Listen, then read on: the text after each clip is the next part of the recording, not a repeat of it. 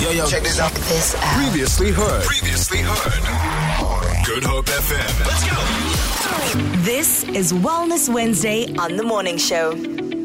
Now, World Oral Health Day takes place on the 20th of March, 2022. And I don't know if you know this, but 90% of the world's population will suffer from oral diseases at some point during their lives, with many of these being avoidable. So here to tell us how we can avoid oral disease, I've got on the line with me Dr. Nthabiseng Metsing, who is the head of professional development at the South African Dental Association. Dr. Nthabiseng, welcome to Good Hope FM.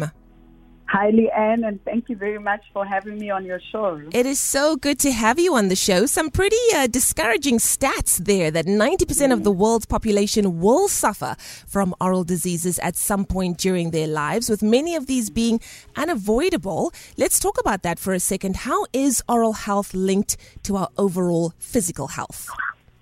Thank you very much, Leigh-Anne. I think it's very interesting that we have such huge statistics that are associated with oral health, and it seems like it's the one aspect of health that most people neglect, and it's maybe because of the perception that is out there, because people are fearful of the pain that is associated with dental visits, and might I say the pain is only perceived more than a reality. And the fact that people do not have readily available oral health practitioners in their areas.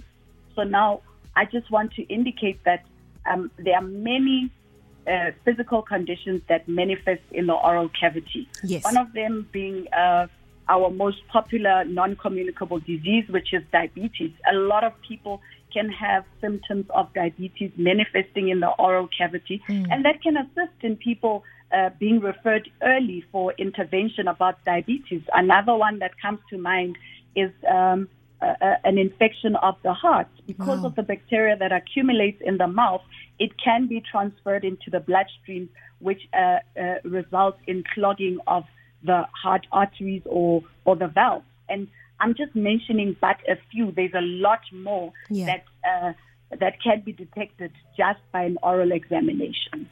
Dr. Nthabiseng, clearly maintaining good oral health is vital, but how can we go about doing this? Okay, so one of the things that we encourage, or amongst the many things that we encourage our patients, is brush your teeth at least twice a day and floss daily. That is a must, and it's the most standard way that people can ensure good oral hygiene. Another one is after ingesting, or we even discourage sugary substances in your diet. So when you do, because we all have that sweet tooth that tends to bother us from time to time. So when you do consume sugary substance, we advise that you just take water afterwards to rinse your mouth, because that sugar can accumulate in your mouth and become a feeding ground for the bacteria that we have in our mouth. I don't know if the listeners are aware that naturally we have bacteria in the mouth, which we call normal flora. So that bacteria is also has bad bacteria and good bacteria. So the bad bacteria can grow from the sugar that is accumulated in your mouth. So just a rinse with clean water after ingesting sugary substances, that can assist with reducing the possibility of having complications like developing dental caries, which is a cavity on the tooth, and those who have had know that that is extremely painful. Where can people, because I remember at the beginning of this chat, you said a lot of people don't look after their oral hygiene because maybe access to resources, access to dentists, and also the perceived idea that there's pain involved. But where can people find out more information or even find a dentist? Leigh-Anne, I think as an association on our website, we do have a section that is called Find a Dentist.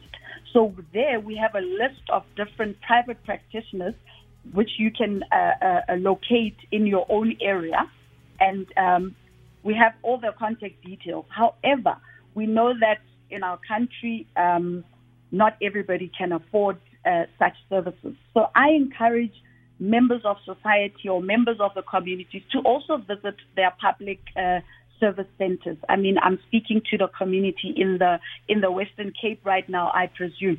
And one of the big hospitals, notwithstanding the fact that there are community health centers known as clinics that people can attain their oral health services from there.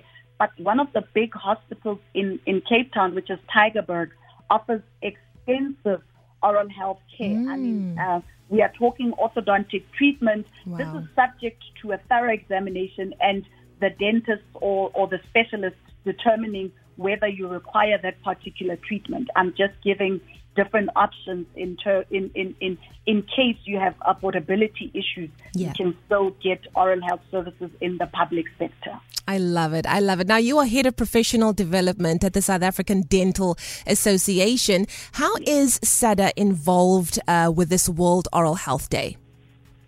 So we have a world body called the FDI, which is an oral health body for countries in the world. Now, with the advent of World Oral Health Day, which is an initiative by the FDI, SADA uses these days to raise awareness about the importance of good oral hygiene. We don't limit it to these days, but these days are ones that are amplified, where we can raise this kind of awareness.